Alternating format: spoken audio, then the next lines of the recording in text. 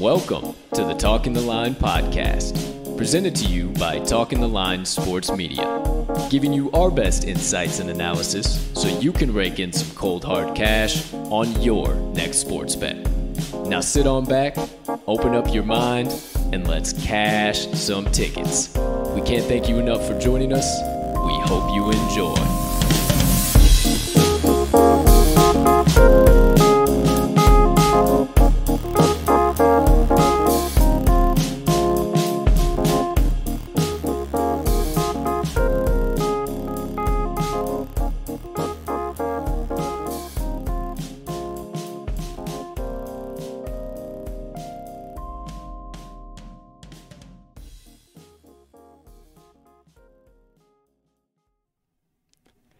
Good morning, good afternoon, good evening, ladies and gentlemen, degenerates and gamblers, far and wide.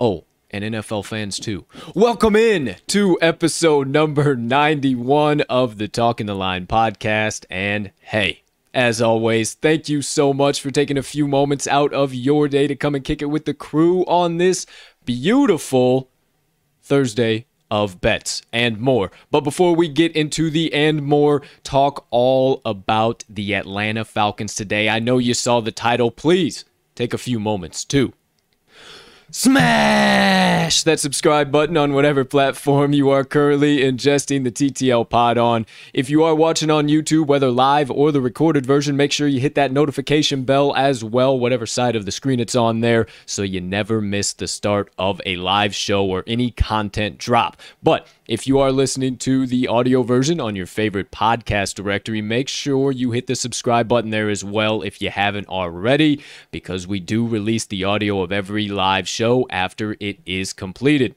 Next item up on the docket, hey, if you got a couple extra seconds, you could be so kind, hit that like button, leave us a comment, leave us a rating, jump in the live chat if you are watching live, all of that good stuff. We can't tell you how much we appreciate it when you do, and it only helps us make TTL Sports Media bigger and better for each and every one of you. Last, but certainly not least, head on over to this episode's description, where you will find the first link there, the Talking the Line link tree. Within that link tree, you will locate all of the TTL Crew's content and the new and improved TalkingTheLine.com website, so you can consume all of that however and whenever you please.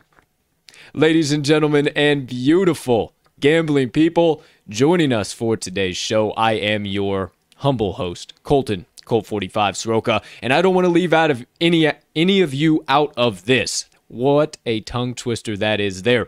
How about Atlanta Falcons fans? How about NFL fans? How about everybody in between that may just be a fan of the Shield? Well, you came to the right podcast today, my friend. But before we get into the full episode and show, I got to bring in my partner, the man that I typically lock arm in arm with in the daily battles with the sports books. Now, still been doing so. We've still been cashing tickets. We'll talk about that a little bit as well. But for now, let me bring in the man, the myth, the degenerate gambling legend, and now NFL team analyst, Mr. Riley Armax Magnuson. Partner, how you doing over there today, pal? I'm doing pretty damn good, my friend. It's a beautiful day here in the Windy City, and I'm feeling pretty fantastic about getting into yet another team here to dive into, because I've got some thoughts on the Atlanta Falcons here, and I'm ready to lay them down with you, because I feel like we have some some similar opinions, different opinions, much like yesterday. So I'm ready to dive into it, my man. Absolutely, my friend. I cannot wait. Day 2 of 32 coming here, ready to rock and roll. I am super excited to get into the Atlanta Falcons. New coaching staff, yes, sir. New stuff, all types of good nonsense to talk about with the team in ATL. However, before we do that, let's first discuss what to expect on the show today. And then we got to let you know, just because we have quote unquote bailed out of the MLB season. Oh no, we have not. We may not be given daily picks on the show anymore. However, that's just for the time being. It will resume once we get into the NFL season and college football season. But with that being said, we're still cashing MLB tickets right now. Me and Mags went 7-2-1 combined yesterday, a little under 4 units gained on the day. So make sure you follow us on the Action Network app. I am at cash_with_Colt. Mags is at RMags in all caps, RMAGS. And then you can follow the TTL Crew's best bets once those come back at Talking the Line. Or if you'd rather, we make it super easy for you on talkingtheline.com to check out all of our best bets of the day and hammer them in right from our website. You can even check the live lines and odds for every game on the daily slate. So check that out as well. Make sure you're still hammering in our best bets of the day because, boys and girls, we're still cashing tickets. That's the motto over here at the TTL Pod. But for today, continuing on with the NFL Special Editions, the second installment out of 32. We may, at some point in time, shove a couple of teams into one episode, maybe 2, 3 all together, because quick, fast, and in a hurry, the college football season will be here, and then the NFL season will be here, and we're going to have to be giving out a few bets during the day when those things happen. No question. Maybe a team like the old Houston Texans, not going to have too much to talk about there, I don't think. Not a whole lot. I wouldn't think so either, my friend. Not a whole lot of value across the board. So just a little bit of outlook there for things to come. But for today's show, my friends, everything Atlanta Falcons. We'll be talking offense, key additions, key losses, overall outlook, some key numbers from last season. We'll also be looking at the defense in the exact same fashion. Then we'll stop by the coaching staff, take a look, some of their schemes, what they will be doing this year down in the ATL. Then we got to take a look at their schedule. After we go through their entire lineup, we're going to see what that lineup is going to be doing for all 18 weeks of the NFL season. Now, that's right, one extra week. In case you forgot at this point, it's coming in hot and heavy, and we'll be breaking down the entire Falcons schedule, strength of schedule, opponents, and then that'll segue us all into some of their odds for the season. We'll break down every single week's betting line. We will give you a way too early week 1 selection for their week 1 game. We'll also talk about their win totals, some of their key trends from last season. We'll get into every single bit of betting advice that you need to know about the Atlanta Falcons, and then we'll wrap it all up with a little bit of fantasy advice. We'll go room by room, position by position, and we'll give you our best advice, what we might be targeting for our personal fantasy teams and leagues, and maybe you should plug and play, and what we have now called, and you will soon see, start, stash, or pass. So stay tuned for the 4th segment, if you will, of the Atlanta Falcons episode. Now, with all that being said, you might not have seen anything mentioned about the ransom reactions in the description. We're going to pause those for the time being and focus all of our efforts and energy on the NFL and the given team that is being analyzed on that day. We don't want to rush through anything. We want to make sure we hit every crack, crevice, nook, cranny that we possibly can, because we want to be prepared and we want to make sure you guys are prepared for the start of the NFL regular season. So we're going to put a pause on those. If there's any crazy breaking news during the show, definitely will bring it to you. There might even be some news in relation to the team we're talking about on that given day we need to be telling you about. That would be wild. That would be pretty sweet. That would be pretty sweet, and I hope that does happen, but that'll kind of be some of that. However, we all need a little extra inspiration and motivation in our lives, and in our industry, nobody that I know does it like I do. So, of course, I will still be bringing you my motivation minutes, quick 2 to 5 minutes at the end of every episode. Still, today's message is not being afraid to bet on yourself. So stick around for the very end of the show after we wrap up everything Atlanta Falcons for some motivation minutes, and maybe we might even see an RMAG sidebar as well. Who knows? Who's to say? But partner, anything else I missed, didn't talk about, or that you need to get off of your chest before I get episode 91 steaming down the tracks?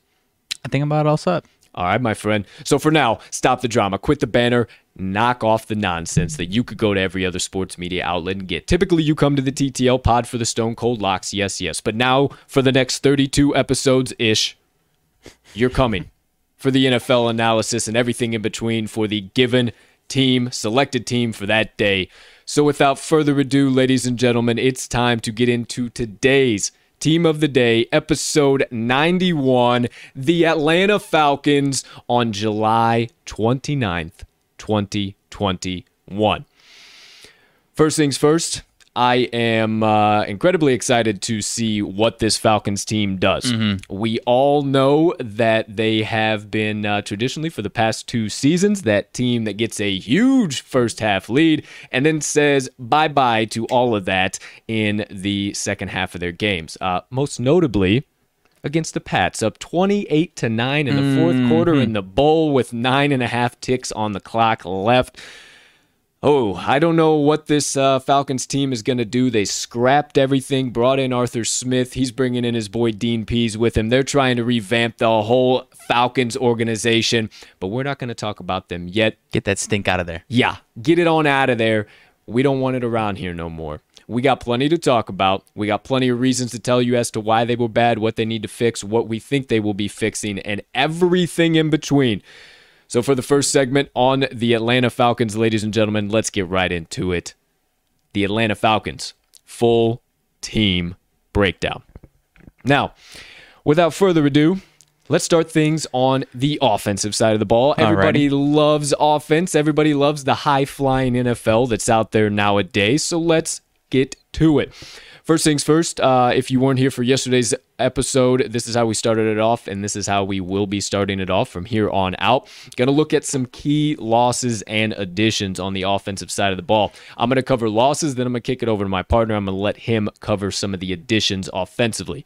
So first things first, they obviously had some big losses. If you didn't know, some of the biggest losses that I could say right now: Brian Hill, running back; Ito Smith, running back; Todd Gurley, absolute brutal hit at running back; Brandon Powell, at wide receiver; Laquan Treadwell at wide receiver. Oh my gosh, what? Just those guys alone. Of course, you know I'm joking. You know I'm building it all up to tell you about the next guy who I think is going to really hinge, or has always consistently hinged on what the Atlanta Falcons has done on the offensive side of the ball, and that's Julio Jones. They lost Julio Jones at wide receiver. We all know it. He went to Tennessee. We talked about him a little yesterday, but we are not talking about the Titans. We're talking about the offensive losses right now. Luke Stocker, they lost at tight end. Wasn't a huge contribution to the offense, but still a loss nonetheless.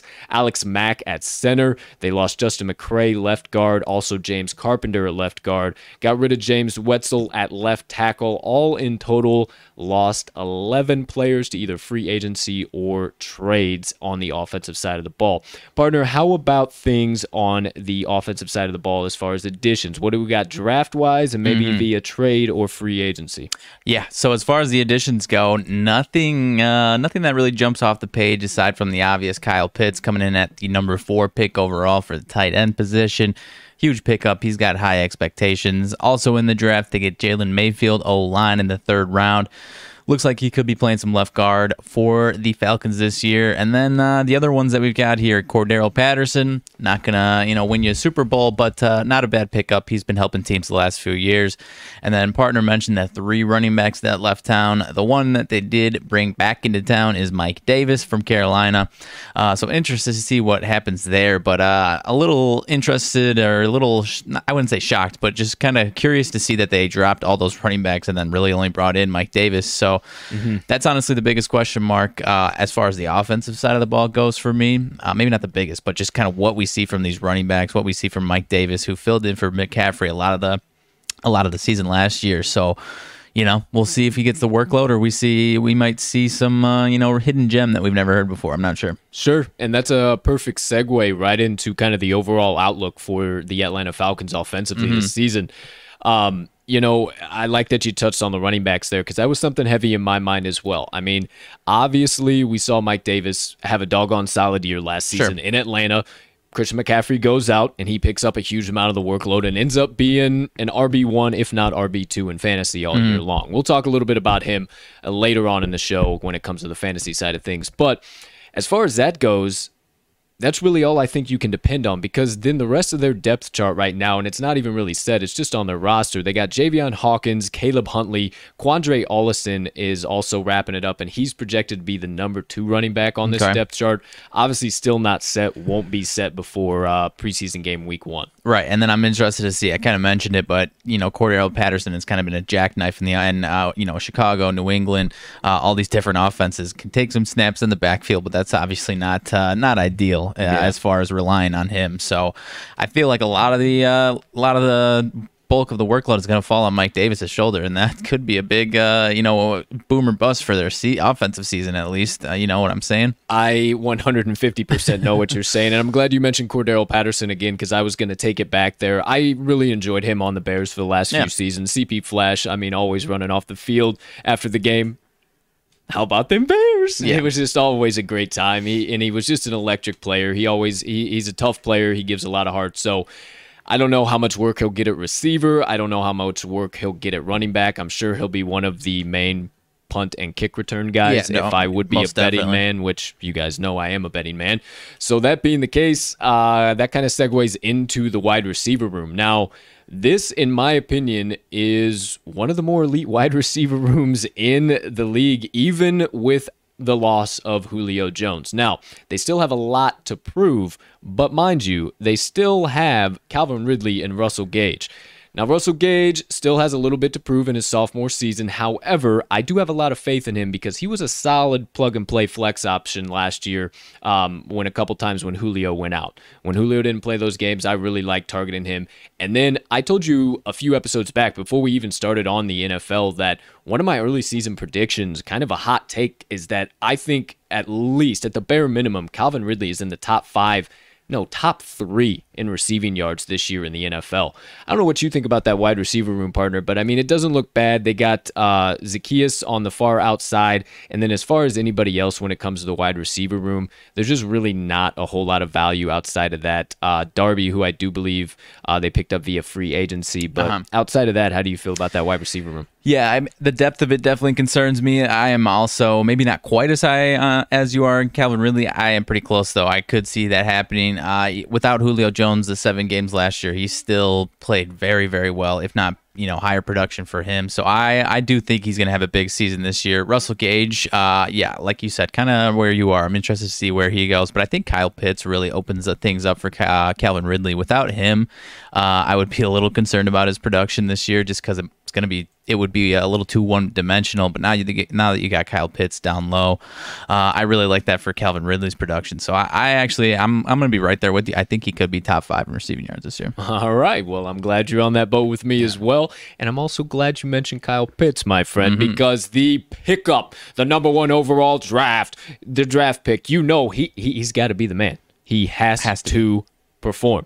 And you look back, my man, the coach, one of the only tight ends, I believe the only tight end to have 1,000+ yards and as a rookie tight end, something like that. Outside of that, nobody else has done it but the coach, right? Yeah, Iron Mike. I think he could, man. I don't think the folklore around him is BS. I think he's as good as people are saying he is. And the way I think Arthur Smith coming in, if it was last year's team, I think he would still have some success, but might be a question mark the type of production and how they're going to use him. But with Arthur Smith, I think this was a perfect fit with him as the play caller and Kyle Pitts here. So I think he's going to.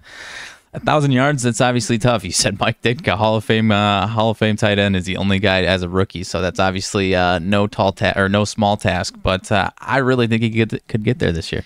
I think he can too. You had Cam Jordan come out and said, he's a little light in the ass, be a tight end, ain't he? So I think a lot of the guys in the league are going to be targeting that. A lot of guys are going to be targeting him to, hey, we're going to lay this boy on his ass and we're going to be all over him all game long. Now, he's already earned a lot of the early respect of some of the top-tier tight ends in the league so far, so that's great to see. They obviously see he has the prowess. I'm right there with you. I think he has the capability. I think he is definitely worth an addition. We'll talk about his fantasy value later. But as for now, that kind of does it for the tight end room. It kind of looks like they're putting all their chips on Kyle Pitts and, hey, boomer bust, big dog. You got to get it done. Honestly, aside from all the quarterbacks, rookie quarterbacks, Kyle Pitts is probably the rookie that I am most looking forward to watching this year, if I'm being honest. Same here. Obviously, he was electric at Florida, so we'll see how he does once he comes into the big boy league. Yeah. But sometimes a blocker, sometimes on the line. What a segue from tight ends into the offensive line. Not looking too bad this season for the Falcons in general. Not looking too great overall. They do have Jake Matthews. You reminded me he is returning this year, but they do have a rookie in Mayfield at left guard, so a little bit of question marks there. Obviously, they lost Alex Mack, which is a big loss at center, but they replaced him with Hennessy. They got Lindstrom and McCray, right guard, right tackle, respectively, but I do believe McCray is a right guard by trade. I mean, this offensive line, I believe, is like the 24th, as far as salary cap goes, and Jake Matthews is a big chunk of that. So I'm interested to see how the right side of this offensive line does. And if we see Mayfield at that left guard spot, I don't know, man. One of the offensive lines that it might be one of the bigger question marks in the league. 'Cause I like Jake Matthews on the left side. He's going to hold things down again. But aside from that, handful of question marks there. Yeah, I think there's a good handful of question marks, and actually, per Sharp Football Analysis, they are the 25th ranked offense in the NFL outlook into the 2021 season. So not looking good for that offensive line. Matt Ryan's going to have to be getting that ball out quick, and we'll hopefully be able to utilize that Arthur Smith play action to his advantage. But we'll talk about that just here in a second. A couple of key trends I wanted to let you guys know about as far as the offensive side of the ball when it came to the Atlanta Falcons. They averaged about 5.5 yards per play last season, and for their rushing and passing splits, you would actually be surprised that they rushed a lot less in the first half and then rushed a whole bunch more in the second half, and that actually kind of led to their demise and why they gave up so many doggone leads. Go figure. But you look at the splits, and their rush play percent was 37.94, and their pass play percent was 62.06. So really bizarre. They passed so much in the first half and then kind of dug themselves in a hole running and doing the exact opposite where they don't have much success in the second half. So hopefully Arthur Smith turned that around, but the old dog, Matt Ryan, still having 64.97 completion percentage. They had a 43.89% third down conversion rate, a little bit better than the Cardinals we talked about yesterday, and pretty solid in the red zone. Nothing to write home about, but 53.45% red zone scoring. Not bad at all for this Atlanta offense. Obviously, some of those numbers you'd like to see them up more, but that offense left a lot to be desired last year. Once again, kind of talked about it right there. Their demise came off of all second half running. Right. And running the ball too doggone much. Trying to put the game on ice, and they didn't have the run game to do that, and it just didn't work in their favor. So, obviously certain teams have different ways of icing games, and the Falcons didn't play to their own strengths. So obviously I assume Arthur Smith, the way they approach the offseason and the draft, it does appear that they are addressing those issues. And obviously Arthur Smith's going to bring his own scheme and game plan to things, and it's going to, correct those mistakes, in my opinion. So I don't think we're going to see all these blown leads anymore, at least in that fashion, the volume that they had been the last year and the last 5 years or so. So I'm excited to see what Arthur Smith does. As a team from a different NFC team, I'm a little sad to see that they might not be that team that's blowing leads anymore. But from a betting perspective and trying to rely on a team that you see, 75% of games, I want them to be able to finish these games and win us some bets this year. Sure, and I think that's definitely on the the horizon. I think so too. But we'll talk about that a little bit more here shortly. As far as the defensive side of the ball, now we're going to flip-flop here a little bit. Mags is going to take over the key losses on the defensive side of the ball. I'm going to take over the key additions. So go ahead, partner. Hit them with it. What did the Falcons lose defensively going into the 2021 season?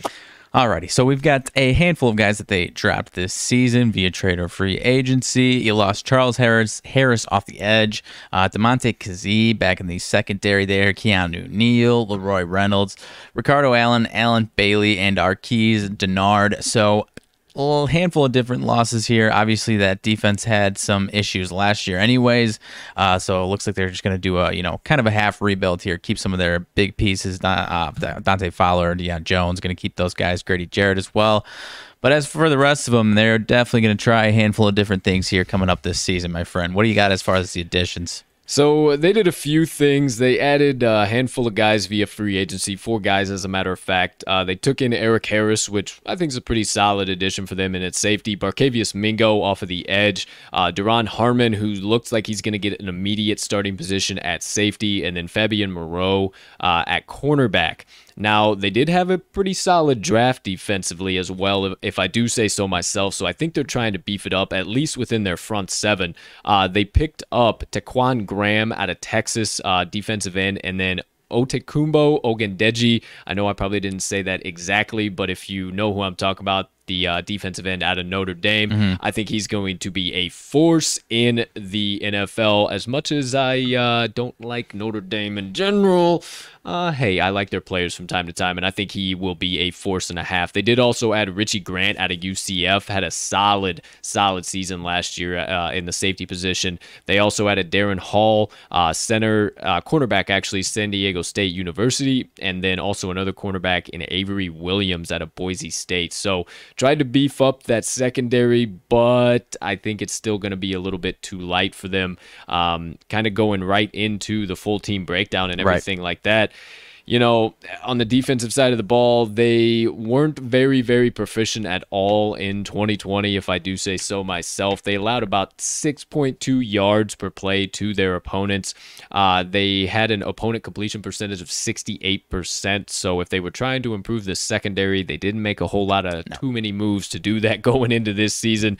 Their opponent third down percentage conversion was 41.03, and then their opponent red zone scoring percentage was right at 64.29, so weren't worth a hot damn in stopping teams within the 20-yard line there. But that all being said, I don't know how you feel defensively about this team, partner. Why don't you kind of lay it on us? What are you thinking? I mean, as far as the front 7, I like that, but you guys kind of know now. As far as the secondary, I think it lacks a lot. Yeah, I mean, we're kind of alluding to it, and as you just said, I obviously like Fowler, Jones, Grady Jarrett, so I do like a lot of that front 7. Going to have some pressure on quarterbacks, but man, oh man, is that secondary looking rough this year. I don't know what to expect. We'll get into the schedule, but fortunately, I don't think it doesn't look like they play too many big bombing teams as far as quarterback play and high air raid offenses goes, so I think they might have a schedule advantage, as we're about to break down in a second. But when they do face those good quarterbacks and high-level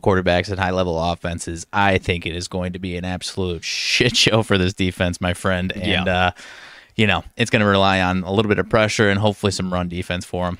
I think you are 150% correct with everything you just said there. And as a matter of fact, also per Sharp Football Analysis, he is, and Warren Sharp and everybody over there are very, very low on this defense, as you are. I'm glad you pointed out, as we kind of segue into the schedule here, that they do have some opportunities. I don't want to say cupcake games by any means, but that defense will have a little bit easier time. But they are ranked 28 for the front 7 and 29th in the secondary overall out of 32 teams per Sharp Football Analysis. So we'll see what happens with that defense, but I myself personally do not have a whole lot of faith and think they give up a lot of points. Yeah, I think so too. But that just kind of comes down to inexperience, not the coaching staff, I don't believe. Sure. Because we have talked about it. We have an entirely new coaching staff coming into Atlanta. Head coach Arthur Smith, he is officially the 26th ranked head coach in the NFL, so not coming in with a whole lot of confidence from the Sharp Football Analysis guys. So we'll see what happens there. He also brought along with him from Tennessee defensive coordinator Dean Pease. I was saying Dean Pease. You know, all of that. DC defensive coordinator Dean Pease, all of the above syllables. He's bringing him with him. You know, we saw a lot with the Tennessee Titans last year, Arthur Smith being the OC there. Yep. Obviously, a lot of that play action, open up the field, ground and pound, stand and bang. I don't know if they're going to be able to do that all too much here with that backfield. You know, it has a lot of holes in it when it comes to my mind. You know, Mike Davis is a solid running back, but is he Derrick Henry? I don't think so. Right. Is their scheme good enough to open up the opportunities for Mike Davis, or is he going to find out after 10 minutes of week one that, hey, this guy isn't exactly Tractor Cito over here, and this might be a rough one for us? Yeah, it very well could be, but hey, nonetheless, we'll see what happens with these new coaches coming in to Atlanta here. But hey, talking about it, let's just get right on into their schedule. Let's do it. Let's see what's happening for the Atlanta Falcons 2021 regular season schedule.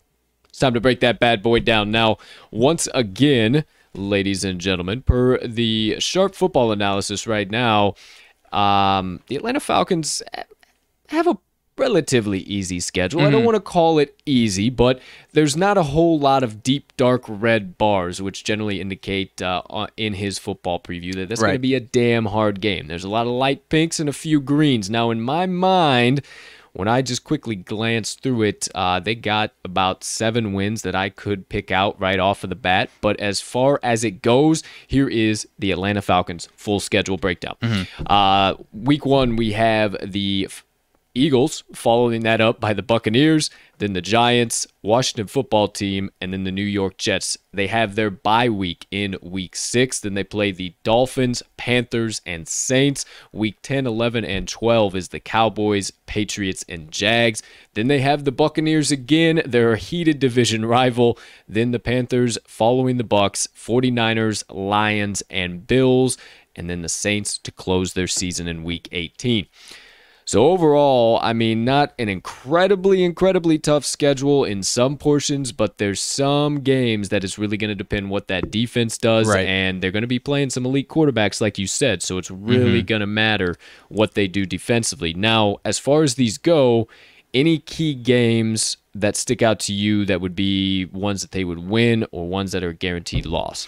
Yeah, I think they really they do have 4 games against the NFC East here, and I think they need to have 3 wins out of the NFC East there. I think the one game that would kind of, as we're talking about, if Dak Prescott is healthy, I think that Cowboys offense is going to tear this defense apart, kind of how we saw last year. Obviously, that game was a crazy one last year, but it was both teams right around 40 points, so I think we could see that again from that game. But the other thing here that's sticking out to me that I was reading, one of their home games is in London, so they actually only have 7 out of 17 games are in Atlanta, so they have a little bit of a disadvantage there.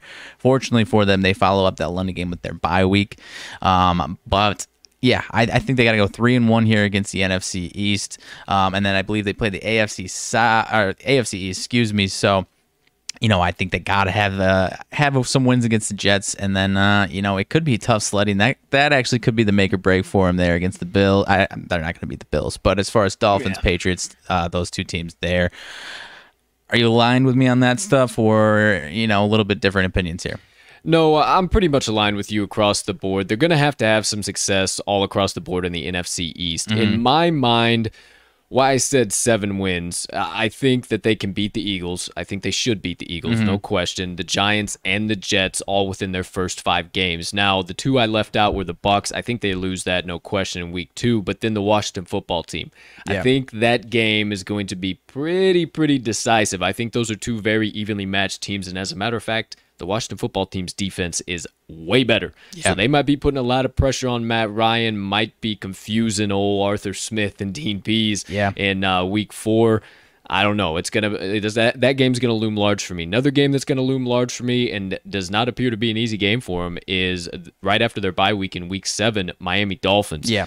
That's going to be very critical for them as well, because 4 of their 8 games played outside of the division are in the AFC East, as you mentioned. I don't think they beat the Bills. I don't think they beat the Patriots, especially with Billy selling the farm to redo that defense this year. Right. I do like the matchup for them in that game better than the rest of theirs as far as the defensive perspective. Not so much their offense. I'm just talking about their defense because, Cam Newton isn't going to be bombing it on their cornerbacks. That's kind of where I'm thinking there. Yeah, well, are you changing your... Before we go on... No. Okay, so you're not changing your spot on... I think the Patriots win that game. I'm just saying I think it's not a bad matchup for their defense. Yeah, and then I also think that they beat the Jets. So there's another solid win for them. But overall, another couple games that I think are going to loom really large is that Patriots game. That's going to be huge for them. I think they do lose that, though. And then the Cowboys game. I'm not sure which way that falls. I think that's going to be one of those shootouts that's going to end up like a I don't know, 52-49 victory for the Cowboys or something crazy like that happening at the very end. So I could see that happening in week 10. And then they're going to have to get both from the Panthers, which I think that they can do, but it's still going to have to be a little bit. That's a little bit of question in my mind as far as division goes. But as far as those games that really stick out, Cowboys and the Washington football team, if they win those two games, then I think they get 9 wins because they get Eagles, Giants, Jets, Panthers twice. I would put them at 5, and then the Jags and the Detroit Lions. That would be my 7 wins for them. And then obviously if they get the 2 wins against the football team and the Cowboys, then I'd put them at 9. That'd put them over 7.5. Yeah, I think those 2 games against the Saints, I wouldn't write them off for either of those two. We'll obviously talk about them in a couple of weeks, but the more each and every day that's little snippets of news come out, I am losing confidence and losing faith in that New Orleans Saints team. Yeah. So I would not be shocked at all if the Falcons can get at least one of those. But yeah, I'm for the most part, I'm right aligned with you as far as their wins are concerned here. Yeah, and compared to their 2020 schedule, we already talked about it just briefly, but compared to that, kind of wrapping up everything all-encompassing into the 2021 schedule, I don't want to say it was it's going to be super easy this year by any stretch of the word, and I think it was... I don't want to say it was really, really hard. I mean, they had to play the AFC West last season, so they obviously you got a couple really tough games in there. Then their division was pretty doggone stacked last season as well. And then they played the NFC North, which obviously they had to play that Bears defense. That was a struggle for them. I don't remember how that game ended up playing out. That was a crazy blown lead. Oh, yeah, the Bears ended up winning that game. That is right, early out of the season. So a lot of weird stuff going on. If they can fix that, the jury's still out on the NFC least. Like I said, who knows if they're going to be that or if they're actually going to be NFC East teams. We'll see what they do. We'll obviously break them all down, what we're thinking with those guys. But they also have the opportunity to play the Jags, the Lions, but then they flip-flop 49ers instead of playing the Seahawks. So a little tough there, especially defensively for them. So I don't know. Their 2021 schedule looks a little bit harder, and they weren't so hot last season. I mean, they finished the season 4-12, so I don't think they're going to be that bad, but this schedule definitely doesn't get any easier for them. Yeah, I mean, I do think it is a little easier as far as overall on a full game perspective here. And then kind of how I was mentioning, it does seem like they're facing a few lower level quarterbacks here that I think they can have some wins against and not get bombarded against. Because, I mean, Josh Allen, Dak Prescott, and then Tom Brady, I think are just going to absolutely rain fire on the Falcons during those 3-4 games there. So no question. Yeah. Aside from that, I like a lot of their advantages and matchups here on a few of these teams here. Yeah, as far as it looks on paper, they got a few good key advantages, but a couple ones that are definitely that question mark. So that does it for the entire schedule breakdown. You now know every single team that they're playing and what we think about the strength of their schedule and everything in between. Let's keep it moving along here. This is a daily gambling show, so we got to talk about the betting preview for the entire season for the Atlanta Falcons. Now, told you the schedule. What are their lines looking like? Well, hey, we got access to every single line. Don't you worry about it one bit. Week 1 against the Eagles, they are 3.5-point favorites, and then they come in as 9.5-point dogs to the Buccaneers. Follow that up, 2.5-point dogs to the Giants, 3-point favorites back-to-back against the Washington football team and the New York Jets in weeks 4 and 5. Then weeks 7 and 8 after their bye week in week 6, they're 3.5-point dogs to the Dolphins, and then 3.5-point favorites to the Panthers. Then their games between the Saints and the Cowboys, the books are having little faith in them early. 6.5-point dogs in week 9 to the Saints and 5.5-point dogs to the Cowboys. Then they come in as minus 1.5-point favorites over the New England Patriots. Too much going on there. I apologize. And then they are a dead even virtual pick'em right now against the Jacksonville Jaguars. So you tell me what you think there. Then week 13, down to 4.5-point dogs against the Tampa Bay Buccaneers after being 9.5-point dogs against them in week 2. So another little weird movement. Carolina down to 1.5-point dogs in week 14 after being 3.5-point favorites in week 8.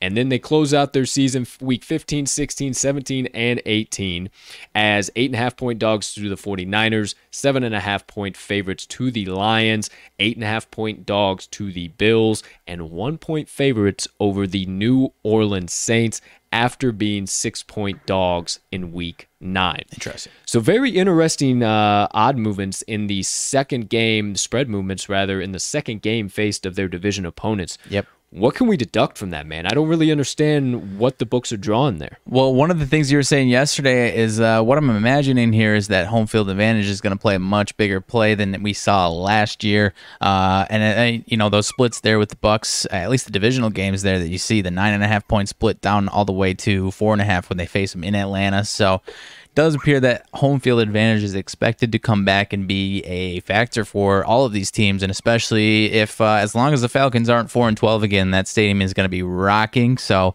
I mean, they've got a nice home field advantage, so I definitely can see it. Absolutely. I'm glad that is exactly where you took it, because that is the exact reason why those lines are flipped a little weird like that. Now, remember, in 2020, one of the highest scoring seasons, one of the weirdest things, you never really knew sometimes how a team was going to perform because there was no home field advantage. There were no ruckus crowd and fans. Everything we heard was artificially pumped in via the TV. There was no sound going on at these stadiums. So this season is going to be a lot to be determined. I think it's going to regress back to the mean, the football that we knew of old. Obviously, there'll still be high-scoring games. There'll still be a lot of high-flying stuff, but that crowd's going to play a large factor for some of these teams playing at home, and the Falcons, per the books, definitely appear to be one of them. Yeah, no question. So that does it for their entire weekly preview. That is everything there now. Hey, we did it yesterday. We might as well do it again. It's way too damn early, but we're betting men, and we give out picks every doggone day. Week 1, partner, versus the Philadelphia Eagles. The Atlanta Falcons are minus 3.5-point favorites. They are at home in the Mercedes-Benz Superdome, or the Superdome, whatever it is called now. What are you hammering in week 1? Gun to your head on the Atlanta Falcons. Gun to my head. Haven't dove too deep into this team, the Philadelphia Eagles, quite yet. It's going to be one of our, probably a couple weeks from now. But gun to my head, I'm going Atlanta Falcons. In my head, I'm thinking that's a solid matchup for the Falcons defense. Not going to be too much air raid going on there, so I do like that. And, as I mentioned, haven't dove too deep into the Eagles, so I'm definitely interested to see. Maybe I'll flip by then, but I don't think so. Kind of as we're talking here, it's going to be in Atlanta, so that's kind of where I'm siding on this one. If it was in Philly, I might have a different opinion. What about you? I got no different opinion. I'm with the Falcons, too. I would definitely hammer in Atlanta minus 3.5. Now, maybe might change my opinion once we get to the Eagles, kind of seeing some of their early season training camp videos coming out. Obviously, they got some of my Bama boys. Now, we'll see what happens. I don't want to waste time on the Eagles, though. But, yeah, if I was a betting man, which, once again, you know I am, I'm taking the Atlanta Falcons minus 3.5 in week 1. Come out hot. Arthur Smith has the boys ready to rock and roll. And they light up that defense, too, because I don't really think they did all too much to improve that defense. Talking about the Eagles? The Eagles. Right. Yes, sir. So there you go. Way too early. Week 1 pick. Nice. Now, hey, how about last season? You guys might need to know. We need to know. Everybody needs to know. How'd they do ATS last season? How'd they do over-under? What were some key trends? Well, let's kick things off with some ATS trends. First things first, in 2020, the Atlanta Falcons finished the season 7-9 ATS with an average line of plus 2.5. So they came in pretty regularly at a dog, and that plus 2.5 generally tended to be that spot where that doggy would lose. Right. Now, with them being 7-9 ATS overall on the season, they were 1-3 ATS as a favorite, 6-5 ATS as an underdog. For home and away splits, they were 3-5 at home ATS, 1-3 ATS as a home favorite, and 2-2 ATS as a home dog. They were 4-4 ATS on the road, 0-0 ATS as an away favorite, and 4-3 ATS as an away dog. So those are some key trends for the ATS side of things. When you kind of look at that, weren't too bad on the road as an away dog. Outside of that, not very good in many other positions. Right. Yeah. Interesting to see here, my man. I mean, did you? I missed it for a second. I was spaced out. Did you talk about the teaser records yet? No, I got to get all the way. Okay. Through Sorry. Yeah. So I mean, at home, I think that's going to flip, especially at home this year. We might see him struggle on the road this year. So I do like the chances at home. I think those ATS numbers at home tick up a little bit this year. Absolutely. How about some over/under action? Well, last year in 2020, the Falcons' average game total line was set at 51.3 on average. Obviously, you don't ever see those lines, so it was right around 51.5, 51, somewhere in there, right around that ballpark. But that was the average. Now, their over/under record in 2020, similar, exact same as their ATS record, 7-9 on the season. They were 4-4 over/under at home, 5-3 to the over on the road, or to the under on the road. I do apologize. So 3-5 over/under, and then 3-2 over/under as a favorite, and 4-7 over/under as an underdog for the Falcons last season. Not a whole lot to draw from there, other than when they were a dog, they seemed to be in some of those tighter contests and kept the totals down low. The opponent's team defense kept the Falcons' defense or offense from scoring at all, kept Matt Ryan from moving the ball at all down the field. And then the opponent's offense went up by a couple scores, let the clock run out, and that was the ball game. So kind of seemed to be what the case was there over/under-wise. But you mentioned it, partner. Mm-hmm. Everybody loves a good teaser. Yes, so sir. how did the Falcons do when you put them in a 6, 7, and 10-point teaser? Well, I told you yesterday, the Cardinals are not a bad ad for your teaser. Neither are the Falcons, apparently. No. In a 6-point teaser, 10-6 straight up, 7-point, 10-5, and in a 10-point, they are 13-1. So, hey, if you like those 10-point teasers, a little less juicy, a little less risky, go ahead and target the Falcons here this upcoming 2021 season, because they were 13-1 in those bad boys last year. Yeah, definitely probably had you sweating when they were blowing those leads, but that's why they had that record, because they could still keep that within that 10-point range, because while they did blow those leads, it's not like they lost those games by 20 points. Absolutely. So that does it for the most part. That does it all for last year's 2020 ATS trends, over/under trends, and a little bit of teaser action for you. So something to kind of stick a feather in the cap and look forward to for the 2021 betting season. Now, we talked about their spread lines, who they play, what they did last year. Now we got to talk about their win total. What do we think the Atlanta Falcons are going to do this season? Well, I'm so glad you asked. The Atlanta Falcons win total is set right now at 7.5. And why don't we just dish out some picks, dish out our thoughts on it? Me personally, I think you might already know where I'm leaning, because I think it might have some value just because of, I think they land right at 7. And I'm going to take under 7.5. Oh, okay. I'm going to take under 7.5. I do think that, and this is obviously a lean right now, but I think that plus 110, much like the Cardinals yesterday, is very, very solid value on this win total. It's not too crazy. It's not too wild. And I think they have that favorite set at for a lot of the public to come in and jump on that, to take that favorite, because it's not too chalky. Now, that's all deduction. That's all, what's the word I'm looking for? What we don't like to do. Not speculation. Speculate. There you go. Couldn't think of that word to save my life.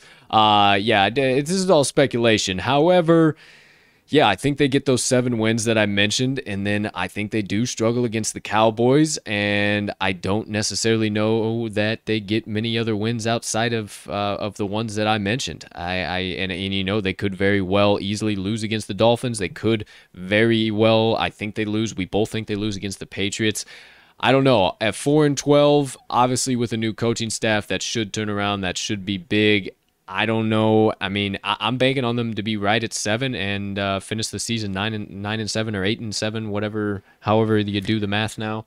8-9.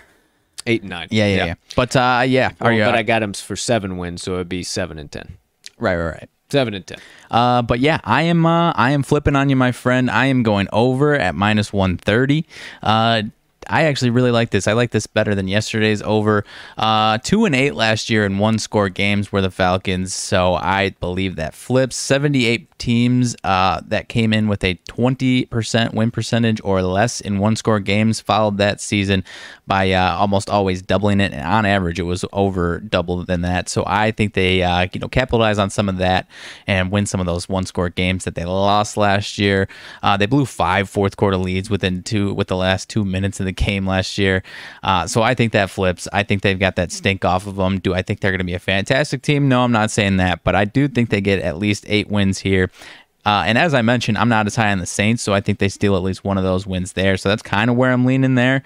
And then I do think they get 2 against the Panthers, 3-1 against the NFC North. They get the Jags and Lions. So I'm going over 7.5. I like this one better than the Cardinals over yesterday that I had. All right, so back-to-back days on the over, back-to-back days on the under for me. You know, some of the key points you listed there, I do think potentially that they could get over. The Saints are a big question mark in my head as well, especially at the quarterback position. We obviously won't waste time talking about them. It's going to be a while before we talk about them, and we'll know a lot more about them. And probably by that time, it might either really hammer home my pick or might flip me over onto the over, because if they can pick up one of those wins, then I definitely think they get the over at least 8 wins. So yeah, I love where you're at there. For now, I think the Saints beat them in both games, and I'm going under 7.5.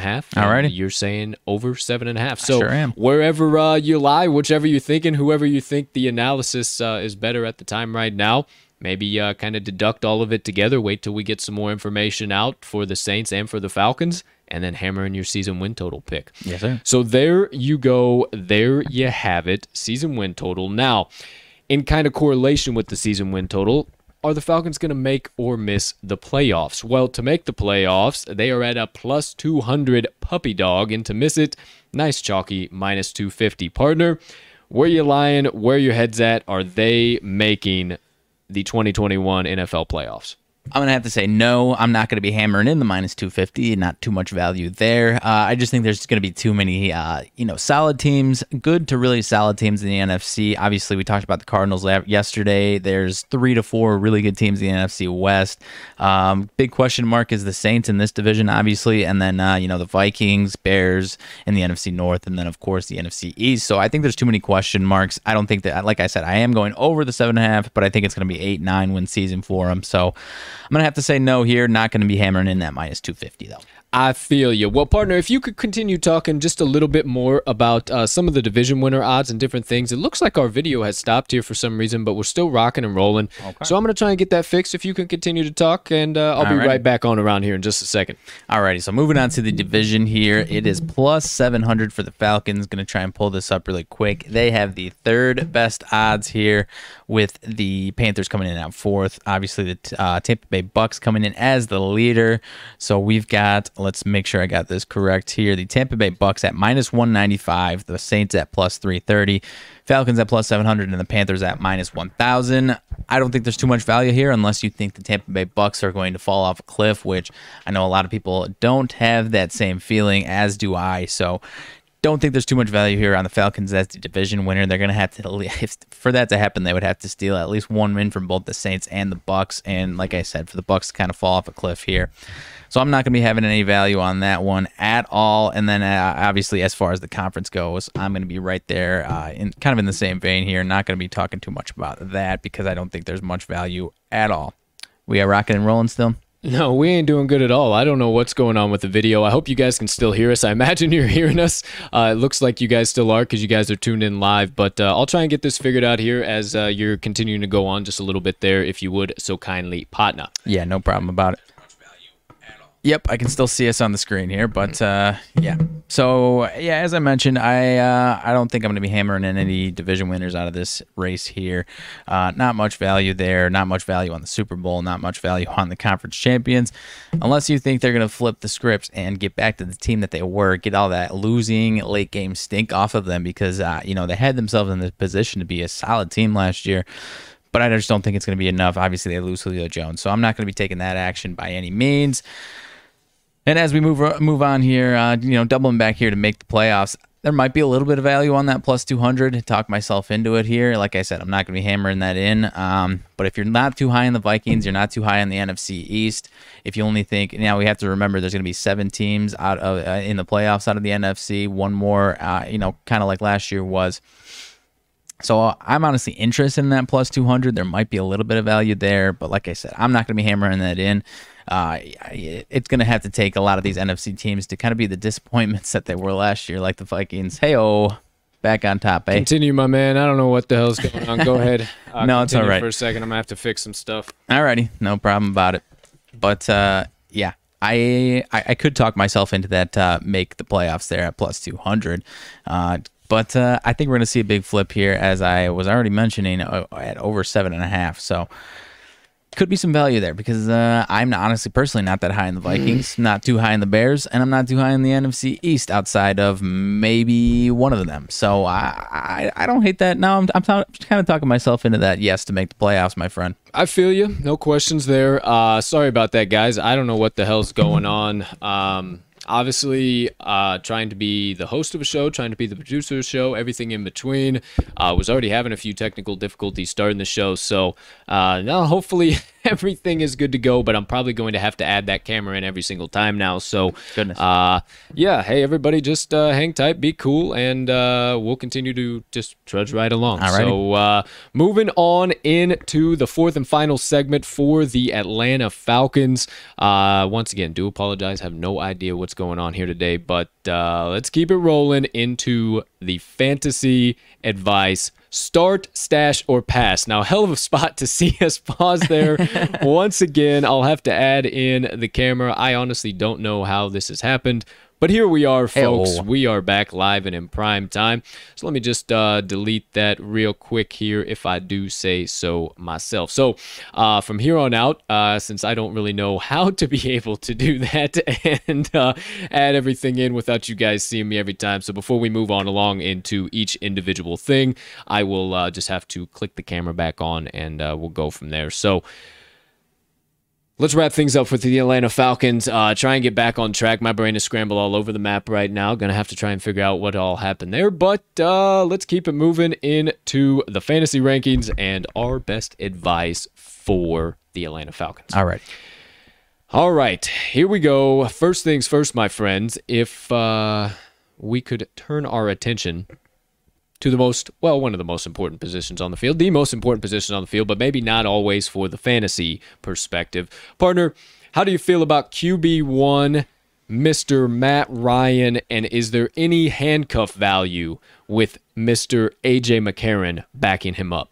As far as the handcuff, I'll nip that in the butt right away and say, no, I'm not going to be handcuffing with A.J. McCarron there. Big pass for you. Okay. Big old pass on him. But as far as Matt Ryan goes, he was the number 12 quarterback last year. I was looking into it, and that doesn't sound like a terrible number depending on what your QB strategy is, but there was a nice little drop-off from the top 10 and then into that next tier, 11, 12, and on. So I'm definitely not starting him. I might be interested in stashing him, having him as my backup quarterback. I'm interested to see without Julio Jones what his type of production in this new offense is. I'm not super high on him as far as his fantasy quarterback goes. I could see him having a really solid actual season as it goes, but I don't see too many yards coming out of him. On a game-to-game basis, it might be matchup based. He'll hit Calvin Ridley, but then it might be a lot of run game and tight end work. So I'm going to be stashing. I'm interested in it as a backup quarterback, but what about you, Barnum? I'm going to stash for the time being as well. I am not super high on Matt Ryan. I've had him a few times in my fantasy lineup, and he's nothing to write home about, but he's not going to kill your season by any stretch. The jury's still out exactly what these supporting wide receivers are going to do. Like I said, I think Calvin Ridley has a solid year, gets him some support. I think that Kyle Pitts has a solid year, gets him some support there. But then as far as Russell Gage and below Zacchaeus, and then obviously below that, I don't really know what he's going to get out of that. So, and then obviously the jury's still out. What does Arthur Smith's offense going to look like there in Atlanta? So I'm going to stash him for the time being. I'm not going and rushing to the waiver or to the board right now, coming up with a draft to lock him in as my QB1 by any stretch of the term. So I would definitely say there are 11 other QBs that I would target before him, but definitely would say, 12th is what I would say he would have been right around that. So there you go. There you have it. How about the running backs? Now, we've talked pretty doggone heavily about Mike Davis. Is there any other value outside of him before we dive deep in that running back room? Outside of Mike Davis? Yes. I don't think so, no. No, none whatsoever is kind of what I was thinking as well. There's really not any guys worth any value of any name. No real handcuff. Maybe at some point in time, keep your eye on them in case Mike Davis goes down. Right. Something happens there because they really don't have any type of depth. If you were to target one other running back outside of Mike Davis in that backfield, I would say Quadri Olison. Yeah. He would be the one guy, Olison. He would be the one guy that I would target on waivers, or at least kind of have in the back of your mind if you got Mike Davis, just in case something happens, because there is not much depth going on there in Atlanta this year. Not at all. But as far as Mike Davis goes, are you starting, stashing, or passing the Atlanta running back? This is an interesting case for me because he was number 12 running back last year, filling in for McCaffrey in a decent chunk of the games. So I'm going to be stashing him. However, I think he might be a very good matchup-based start here because he had a lot of very good games last year, but then he also went 6 games under 10 fantasy points. And that, if you're starting him on a week-to-week basis, that's not something you want to see. You don't like those, under 10 games from your running backs, especially when you're expecting them to get 15 plus. So I think he could have some really, really, really nice fantasy games against some of those bad run defenses. But if you get a team like the Washington football team, like they'll see this season, I have no interest in starting Mike Davis. So for the sake of it, I'll say stash. Because I would like him, honestly, off my bench if I need some desperation or even, like I said, in some matchup spots. Are you right along with me, or are you heavily passing? I was honestly going to say the exact same things that you just said. I think it's heavily matchup-based for Mike Davis, to literally take the words out of your mouth. I think he's worth a stash. Do I think you target him anywhere before the 14th or 15th round? Maybe a little earlier than that, but I think you stay away for the time being. I think he definitely is somebody you can stash. If you got a bad flex matchup for that week, he's somebody you might be able to plug and play depending on who the Falcons are playing. So, yeah, I echo everything you said there. I am definitely stashing Mike Davis as well. Right. How about the wide receivers? As far as Calvin Ridley, are you starting, stashing, or passing Calvin Ridley for the time being? Is he worthy of a wide receiver 1, 2, or flex spot for you? Most definitely starting him. He was the number 5 wide receiver last year, and in the 7 games that Julio Jones missed, he was the number 3 fantasy receiver during those games. On a aggregate base there. So I think he's going to be top 5 once again here. So I am absolutely starting him. As far as where he goes in drafts, I probably wouldn't use a first-round pick on him just because we're not really sure with the new offense. A little bit of an uncertainty there. So I might be, interested in second, third-round type draft for him. But I don't know if I'm going first round. Or are you feeling a little different on him? I wouldn't go super high. I wouldn't target him as my wide receiver 1. I think you can definitely get a few other key pieces and better fantasy value outside of Calvin Ridley, but I do think that he is going to have a monstrous season.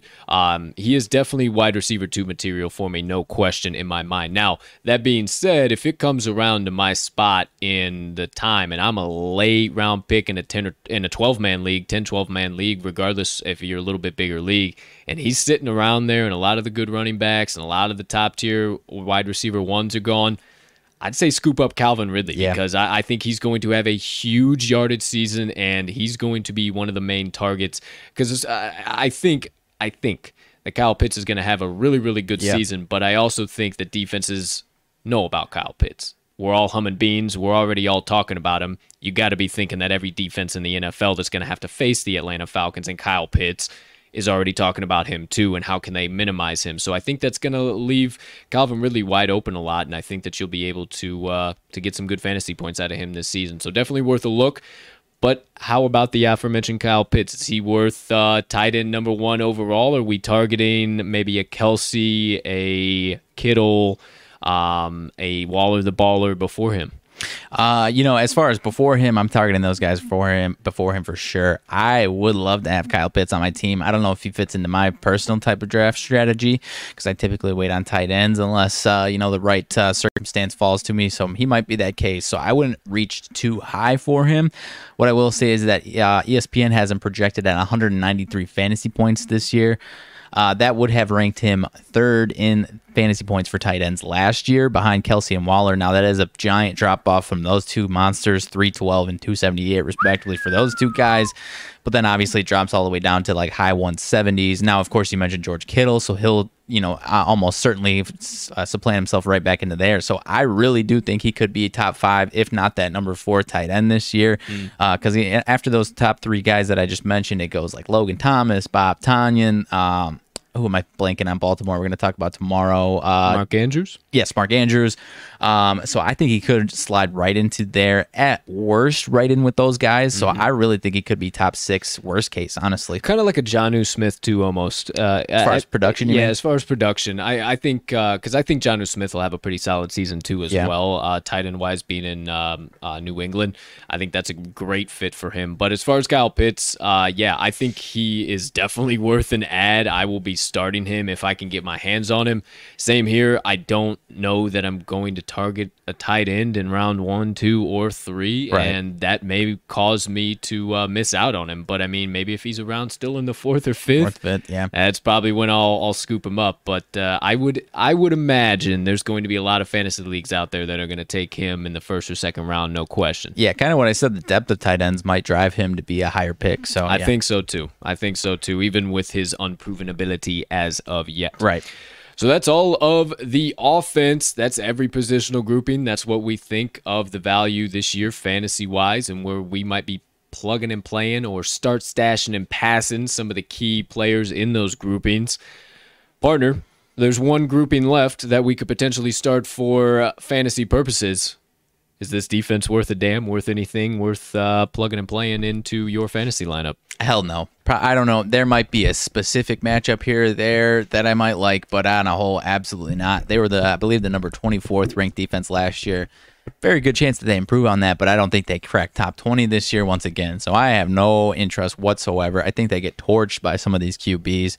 And like I said, there might be one specific matchup here or there that if I'm desperate, I might scoop them up. But other than that, I've got no interest. I got zero interest in it. The only matchup I might be interested in is week 3 against the Giants. Other than that, I really don't care. Or maybe the Jets, unproven Zach Wilson, and I don't know what Danny Dimes is going to be. But week other 3, than 4, that, 5, maybe, yeah. Other than that, leave them alone. Leave them on the waiver wire. If you are in desperation mode and already in one of those weeks, if it has just been a terrible start to your season, maybe plug and play. But hey, avoid the Falcons' defense at all costs when it comes to fantasy season this upcoming 2021 season. All right, well, that just about does it for everything Atlanta Falcons. Just going to have to briefly add back in the camera. Bear with me just one moment here, ladies and gentlemen. One moment. What a pause that is. Here we go real quickly. All right, we're back live on the screen. You know, this is kind of a pain in the neck. I don't know what's going on, but that does it. That is everything Atlanta Falcons. We broke down all of their offense. We broke down all of their defense. We discussed their betting outlook for the upcoming season. Not only their weekly lines, we also talked about their win total, their over-under trends, ATS trends from last season. I mean, we covered it all, man. We sure There's did. nothing that we did not cover there. So if you missed any of it, hey, rewind, go back. This will be here all the way through the 2021 season and beyond. So you got plenty of time if you missed any part to go back and check it out. Some stuff we talked about. Missed anything fantasy-wise either? We hit that too. So not to worry.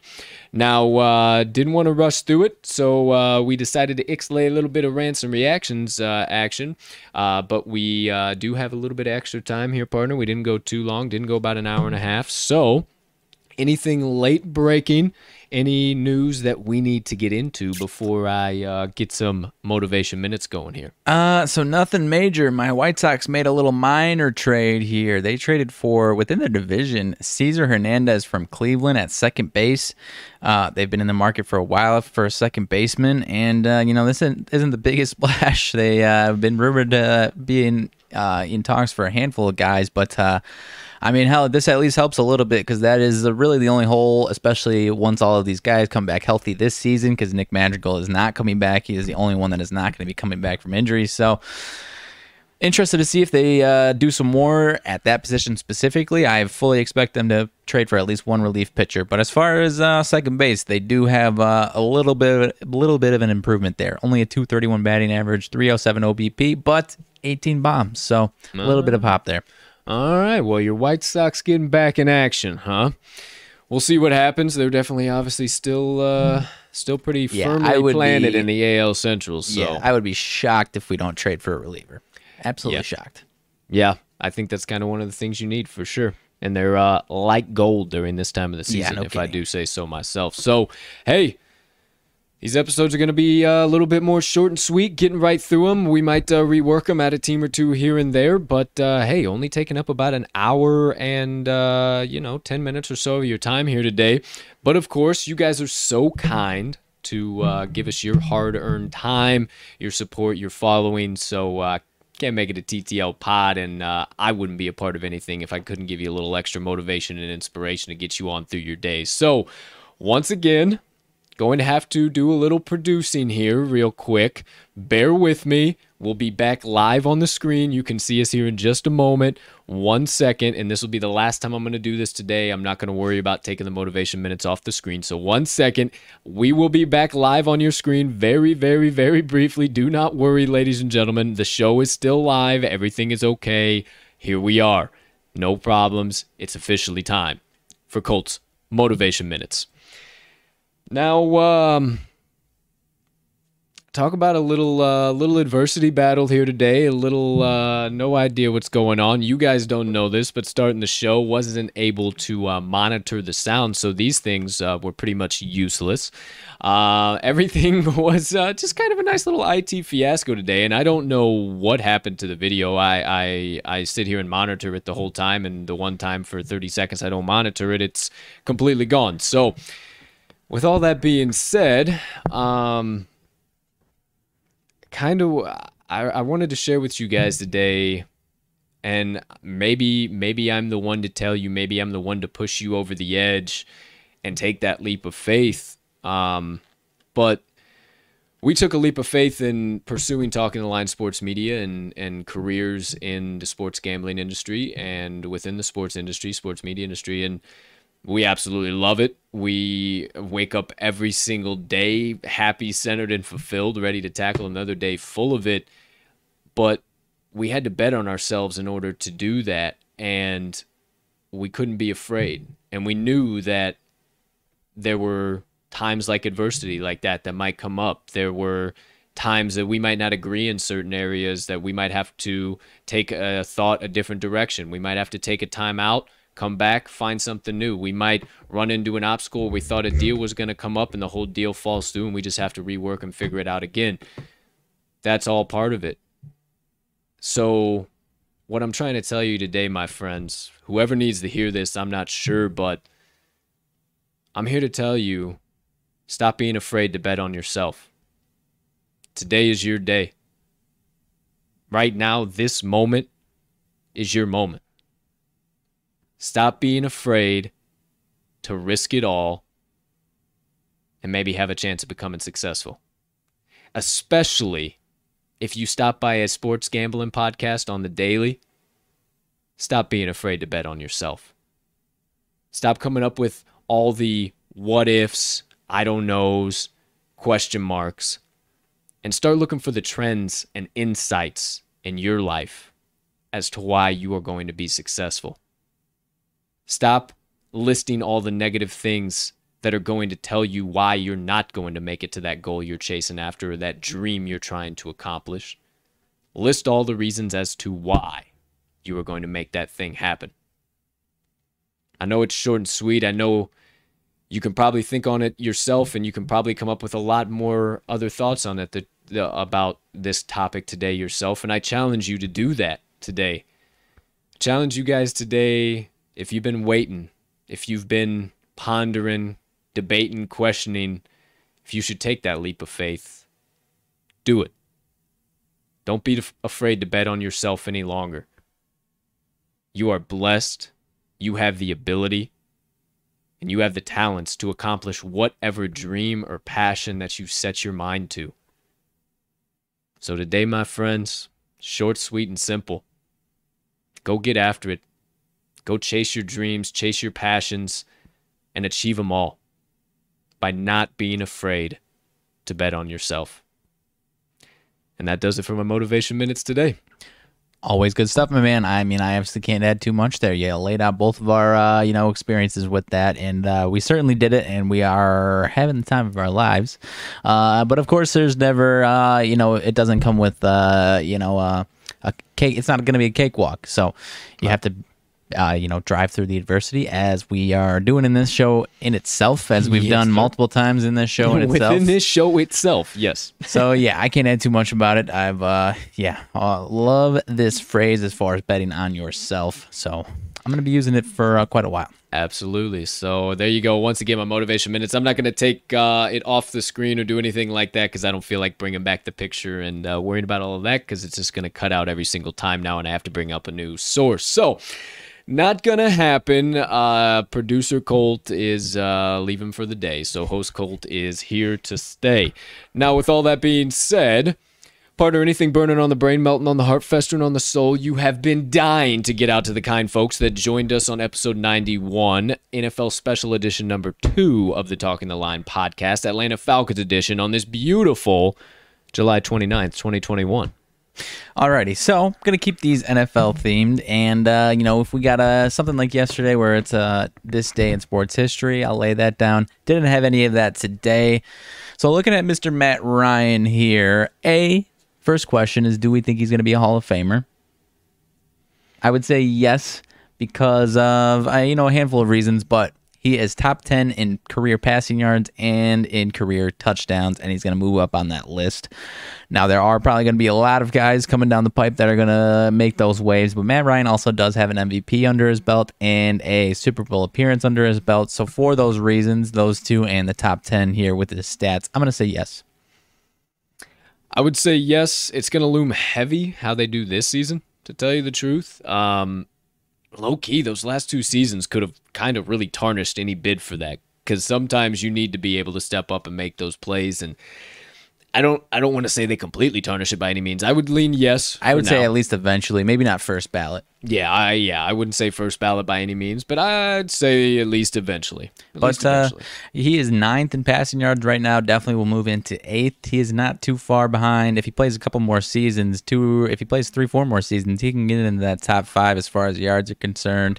I screenshotted the yards thing twice, but I know he is 10th in touchdowns.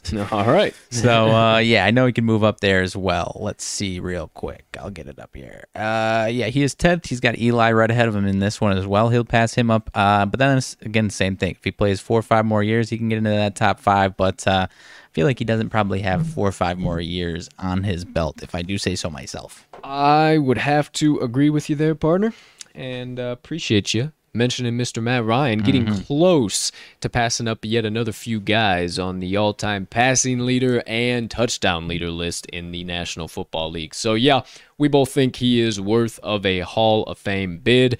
Maybe not first ballot, but definitely should be in Canton. Thank you for your sidebar, Mr. Magnuson.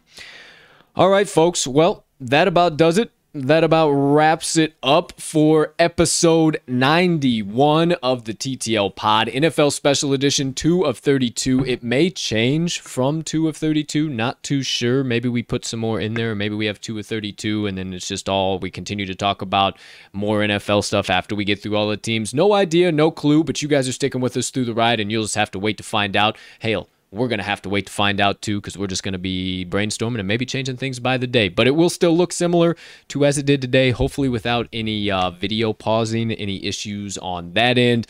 Hey, once again, I'll throw it on out there, throw out the line, see if any fish are biting. If you're in any type of IT, you like audio, video, technology, anything in between, you have any type of expertise or passion, and you want to get into it in the sports gambling or sports world, hit us up. You can either shoot us a DM on our social medias, hit our link tree, visit talkingtheline.com. We give you ways that you can send emails directly to us. Hit us up. If you want to work with us, if you know us personally, shoot us a text, for crying out loud. While you watching this, know that we need help on that front and you haven't said anything to us yet. Come join the crew. really getting to a spot where we're in need of one more fella here joining us on the crew. That is a very apparent need coming up here soon. So hey, you want to join? Open arms. Open arms. We don't bite. Got to pass a few tests, but open arms. That all being said, nothing else I got to say. Nothing else I really got to discuss. We got baseball plays already in. At least I do. I'm not sure if you do already. I got some baseball plays in on the Action Network app. We'll have the talkingtheline.com website. We'll have that updated here. Shoot for every day, no later than 2:30 p.m. to have it updated. We'll be able to get it done a little bit earlier now. I do believe so, that we're doing a little bit shorter episodes without bets and rants and reactions. We might figure out a way to work in a little bit of rants and reactions, but some teams might go a little bit longer, so we might scrap it all together. But with that all being said, ladies and gentlemen, degenerates, gamblers far and wide. From myself, maybe NFL fans, Falcons fans, everyone in between. I don't want to forget you guys either. For myself and Mags, we hope you have a spectacular rest of your Thursday. Unless you have other plans, we'll see you back for tomorrow's show, episode 92, NFL Special Edition 3, Baltimore Ravens on tap. Thank you so much for stopping by again today. Be sure to follow us on all of our social media platforms. Hit the Talking the Line link tree to find it all there. We can't close out a show without saying it, even though we didn't dish any out. But as always, let's cash some tickets.